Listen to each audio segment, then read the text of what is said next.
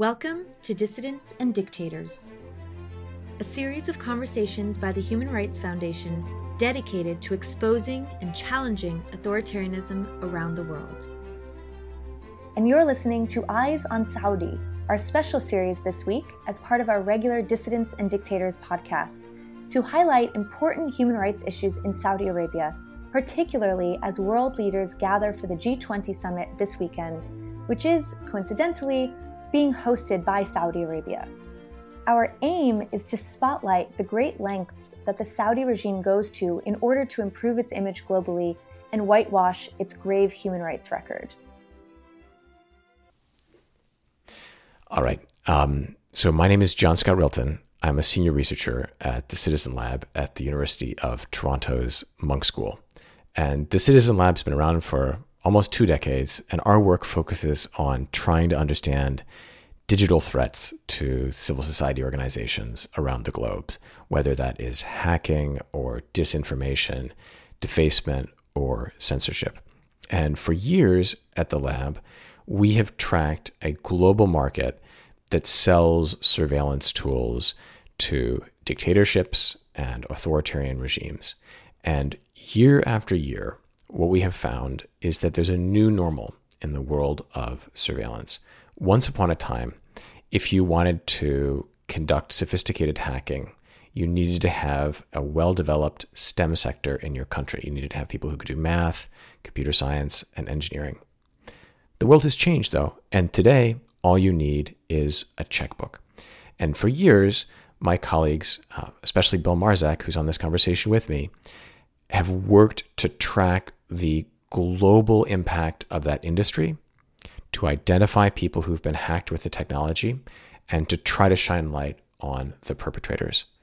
One player that has really come into its own as a consumer of these technologies has been Saudi Arabia. So I'd like to welcome my colleague, Bill Marzak, to our conversation now. Bill, welcome. Thank you. Thanks. And what I want you to do, Bill, for those who are listening, is to take us back to the period where we began to really track the Saudi use of Pegasus spyware. And perhaps you can begin by telling us just a little bit about what Pegasus spyware is and who makes it. Yeah, so NSO Group's Pegasus spyware is a solution that is sold to governments and allows governments who purchase it to remotely hack into targets' phones and pretty much access anything on the phone, whether it's stored messages, intercepting calls on WhatsApp or Signal, accessing location data, passwords, photos, contacts, calendars, pretty much everything on the device. So we've been investigating this for a number of years. We actually obtained and analyzed a sample of the spyware in 2016, which informs a lot of our understanding of it. But around 2018, around the summer, was when we first started really digging into looking at Saudi Arabia's use of NSO Group spyware. And one of the first targets that we were able to identify was an individual by the name of Omar Abdulaziz in Montreal, who has several very funny YouTube shows where he pokes fun at the Saudi royal family and Mohammed bin Salman, which, as you might expect, puts him pretty squarely in the radar of the Saudi government. Yeah, absolutely. So, why don't you tell us a little bit about how we found Omar? Yeah, so one of the techniques we were doing back in the summer of 2018, we were doing some internet scanning, which allowed us to basically identify where users were who were infected with the spyware. And the sort of level at which we could see this was, there's someone on this ISP. And in some cases, we were able to see, which province or maybe even which metro area they might be located in through this technique.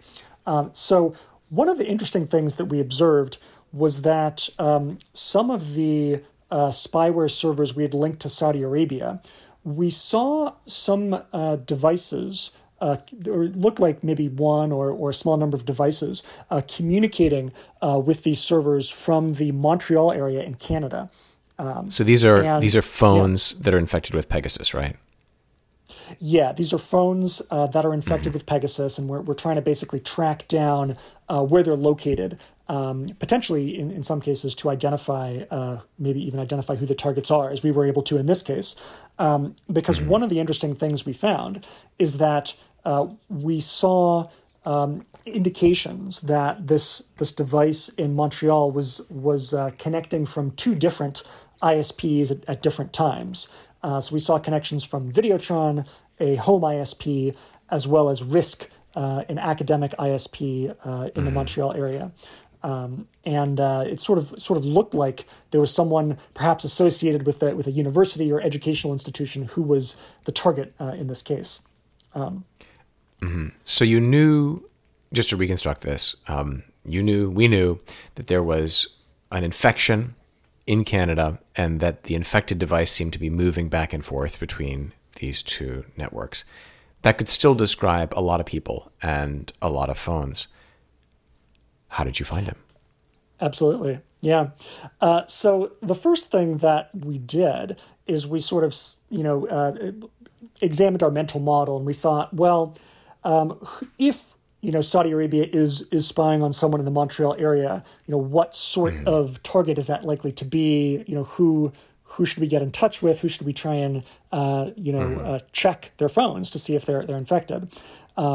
So one of the things that we assumed was, okay, well, if Saudi Arabia is spying on someone in Canada, probably that person is going to be a dissident or an activist. So let's sort of pick like the top 10 dissidents, activists, journalists, lawyers in the Montreal area that work on issues related to Saudi Arabia, and get in touch with them, check their phones to see if they've got the telltale Pegasus SMS, which might have caused the infection of their phone, or examine their internet traffic, see if there's active communication with the Pegasus spyware servers. So that's basically what we did. We drew up a list and just started contacting these people, started meeting with them in person, and eventually we got to Omar, and we found the telltale Pegasus SMS on his phone indicating that he was in fact targeted, and that's how we got to him. Okay, so when you say found the Pegasus SMS on his phone, let's break that down. So we've got a Saudi guy who is in Canada, highly critical of the government. You get in touch with him. What's his response when you first contact him? It's funny. So the first call that I had with him, he said, I sort of, broached the subject. Hey, well, maybe you're being spied on. Maybe the target is you. And he said, "Oh, I'm sure it's me. It's got to be me." So he was sort of almost expecting that he was under surveillance. You're waiting for your call. Yeah. Yeah. So I asked him why. Why do you think this? And he sort of mentioned how in the past few weeks there were a bunch of interesting things or suspicious things happening. Some of his friends and family members back in Saudi Arabia were being sort of inexplicably rounded up and arrested. And that led him to believe that maybe his communications were being monitored, right? Exactly, yeah. And so it was sort of, a suspicion. He didn't really have, hard evidence or proof at that point. But the revelation that in fact his phone was being monitored, I think, connected a lot of dots in his head. Yeah, and as someone who's also had a lot of contact with people and had to make that call and tell people that they're targeted, it's quite an interesting moment, because it often is like you're talking to somebody who's been gaslit in an abusive relationship, and they're like, oh my God, the pieces fall together now. So let's talk about finding that evidence. You mentioned that you found a message on his phone. So how had he been infected? Right. So when I examined Omar's phone, I found a message. It was an SMS that said, you've got a shipment from DHL. Here's the tracking number. Click on the link to track the shipment. And So he recalls that around the time that he received this message, he had just placed an order on Amazon for a big case of protein powder. So he thought, oh, well, this is the tracking notification for that. So he clicked, and that, I think, was most likely the click that caused his phone to become infected, and then to be monitored for the next couple months. Gotcha. So, there's this like needle in a haystack of needles. We find this guy, confirm that he gets targeted, and ultimately, not too long after, we publish a report. But right after that report published, there was some really big news about Saudi Arabia that it turned out, we later learned, was connected to Omar. Can you tell us what that was? Yeah, so I think it was actually the day after we published the report. I believe we published it October 1st, 2018. And then the next day, there was news about an individual by the name of Jamal Khashoggi, who walked into the Saudi consulate in Istanbul and never left. As we found out in the days and weeks after that, he was murdered in the Saudi consulate, likely at the direction of Saudi's powerful Crown Prince Mohammed bin Salman. And at first, we didn't really see a deep connection, but as we started talking more to Omar, it emerged that he was actually one of Jamal's close collaborators on a number of initiatives, including a NGO based in Washington, D.C. called DAWN, Democracy for the Arab World Now, as well as some efforts to try and counter Saudi propaganda on Twitter. So that sort of put a lot more pieces in our heads together. We thought, wow, like there's this really close nexus here between this government surveillance of Omar's phone and a targeted killing. Yeah. And it really, I think, if you talk to Omar, he'll tell you that he believes that there's this connection as well, and that the monitoring of his device was used perhaps partly to justify the dossier that was compiled against Jamal.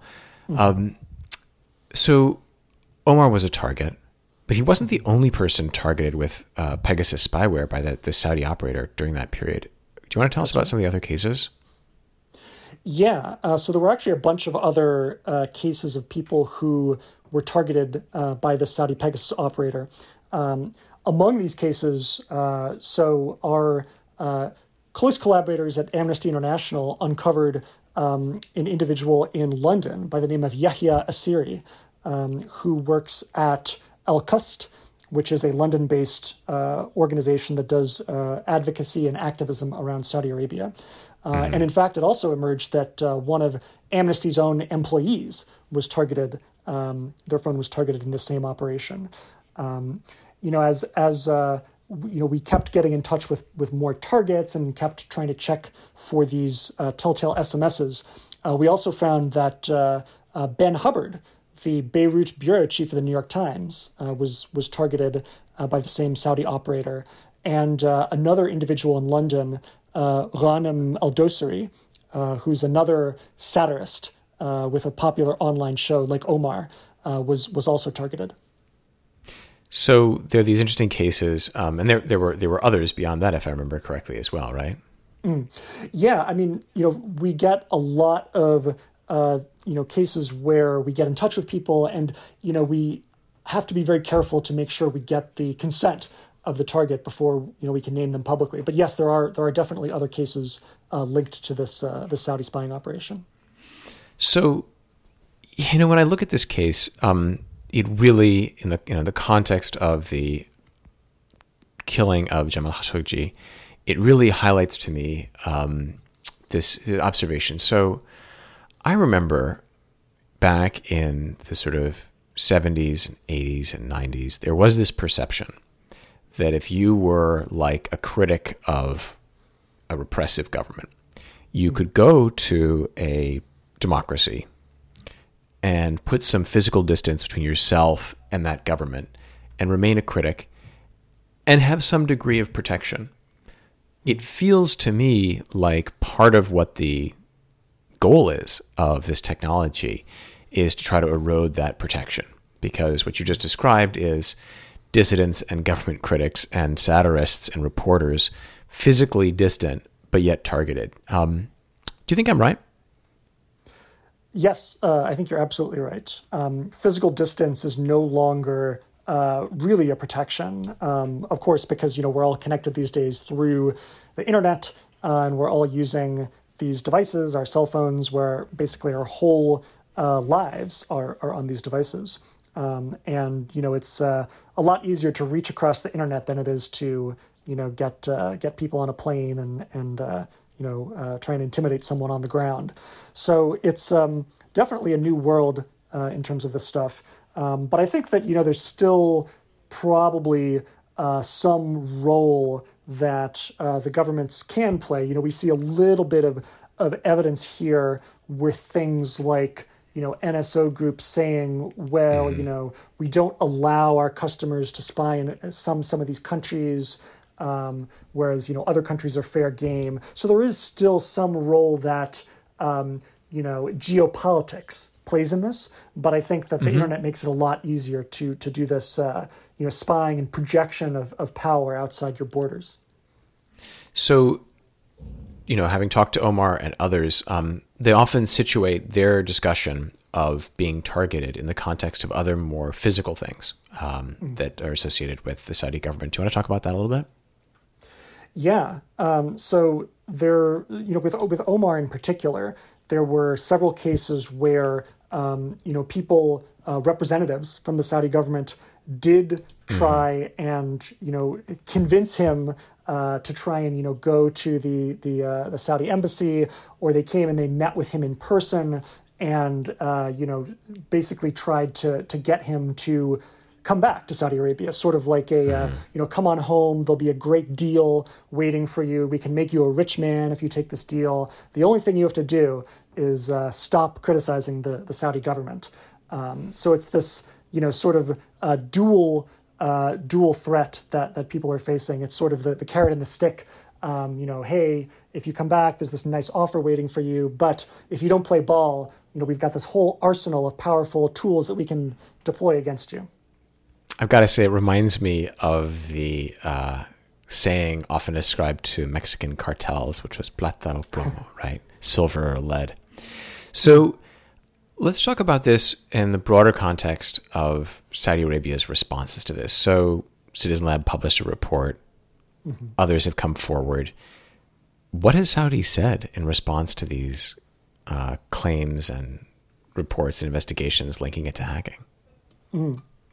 Well, that's a great question. I think that in terms of our reports looking at Saudi Arabia's use of Pegasus, I'm not aware that they've issued any sort of strong denial of that. Of course, there have been other hacking allegations, like there was the widely reported Bezos story, which Saudi Arabia strenuously denied. But I don't really believe that there's been any substantial denial from Saudi Arabia. We've seen, of course, NSO Group responding to some of the findings right. with, trying to throw a little bit of shade without, pointing to exactly where they think our, stuff is wrong. They just kind of, try to say that our research is not good without, calling any claims or facts into issue. So it's been an interesting response. I'd say that, the kind of very meek denials, or sort of non-denial denials, I think should give people confidence that our work is actually very good in terms of its methodology, and the conclusions are right. Yeah, so this brings you to another question, which is, I'm no lawyer, but in the cases that we've just talked about here, Saudis not in Saudi Arabia being targeted with hacking tools and being hacked, that usually violates the local laws of whatever country they happen to be in, whether it's the UK or Canada. Have we really seen any governments pushing back, host governments for these people pushing back and calling out Saudi Arabia or otherwise challenging them for doing this? Well, that's a great question. I don't think we've seen the same sort of responses that we'd see, for instance, like, the United States indicting like Iranian or Chinese hackers, very clear signal there.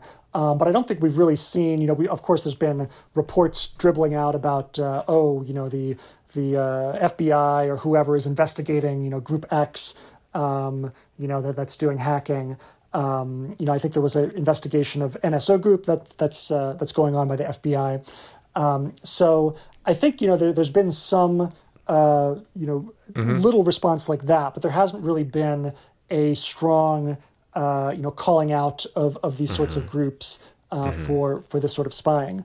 What we've seen on the other hand, though, is targets themselves trying to take the process of getting accountability and justice into their own hands by filing civil cases against some of these governments and hacking companies.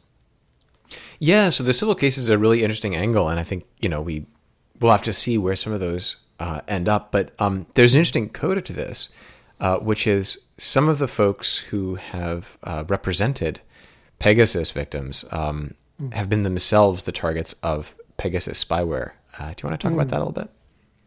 Yeah, absolutely.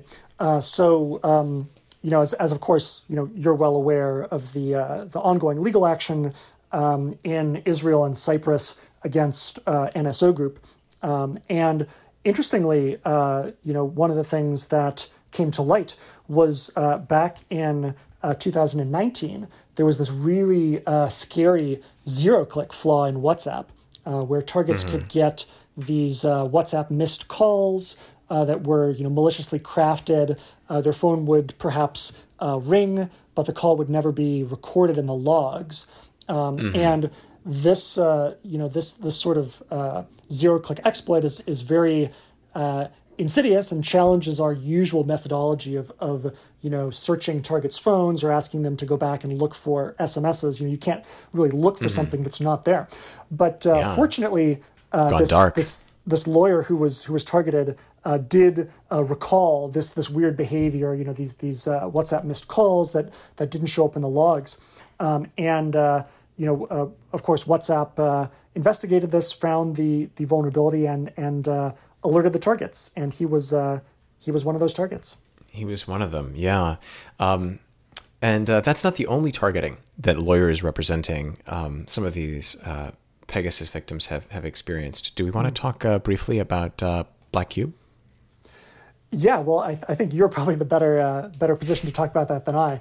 But this private intelligence company, Black Cube, started approaching, of course, you and one of our other colleagues at Citizen Lab, as well as some of the lawyers working on these cases. And overall, I think, based on my understanding, the goal was to try and undermine both the lawsuits as well as Citizen Lab's research by getting people to say kind of like embarrassing things or like admitting, that certain courses of action were futile or trying to uncover. I guess Black Cube was trying to purport to uncover like hidden motives or conspiracies maybe behind some of these actions. Like, oh well, Citizen Lab must hate Israelis, which is why they focus so much on NSO Group, things like this. So it was actually quite surprising. I think it's the first time that we've worked on an issue where we've been sort of targeted by spooks for hire as a result of our work.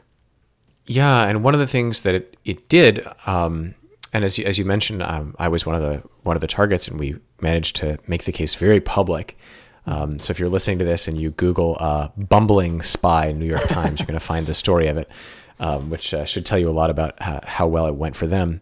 But one of the things that it really highlighted for us is how, if you have resources, and we should say we don't know who hired these spies to do this, and of course, Black Cube has sometimes denied that they've been involved in it. But if you have resources, there's a lot that you can do to try to go after your critics, whether it's in the physical world or in the digital world.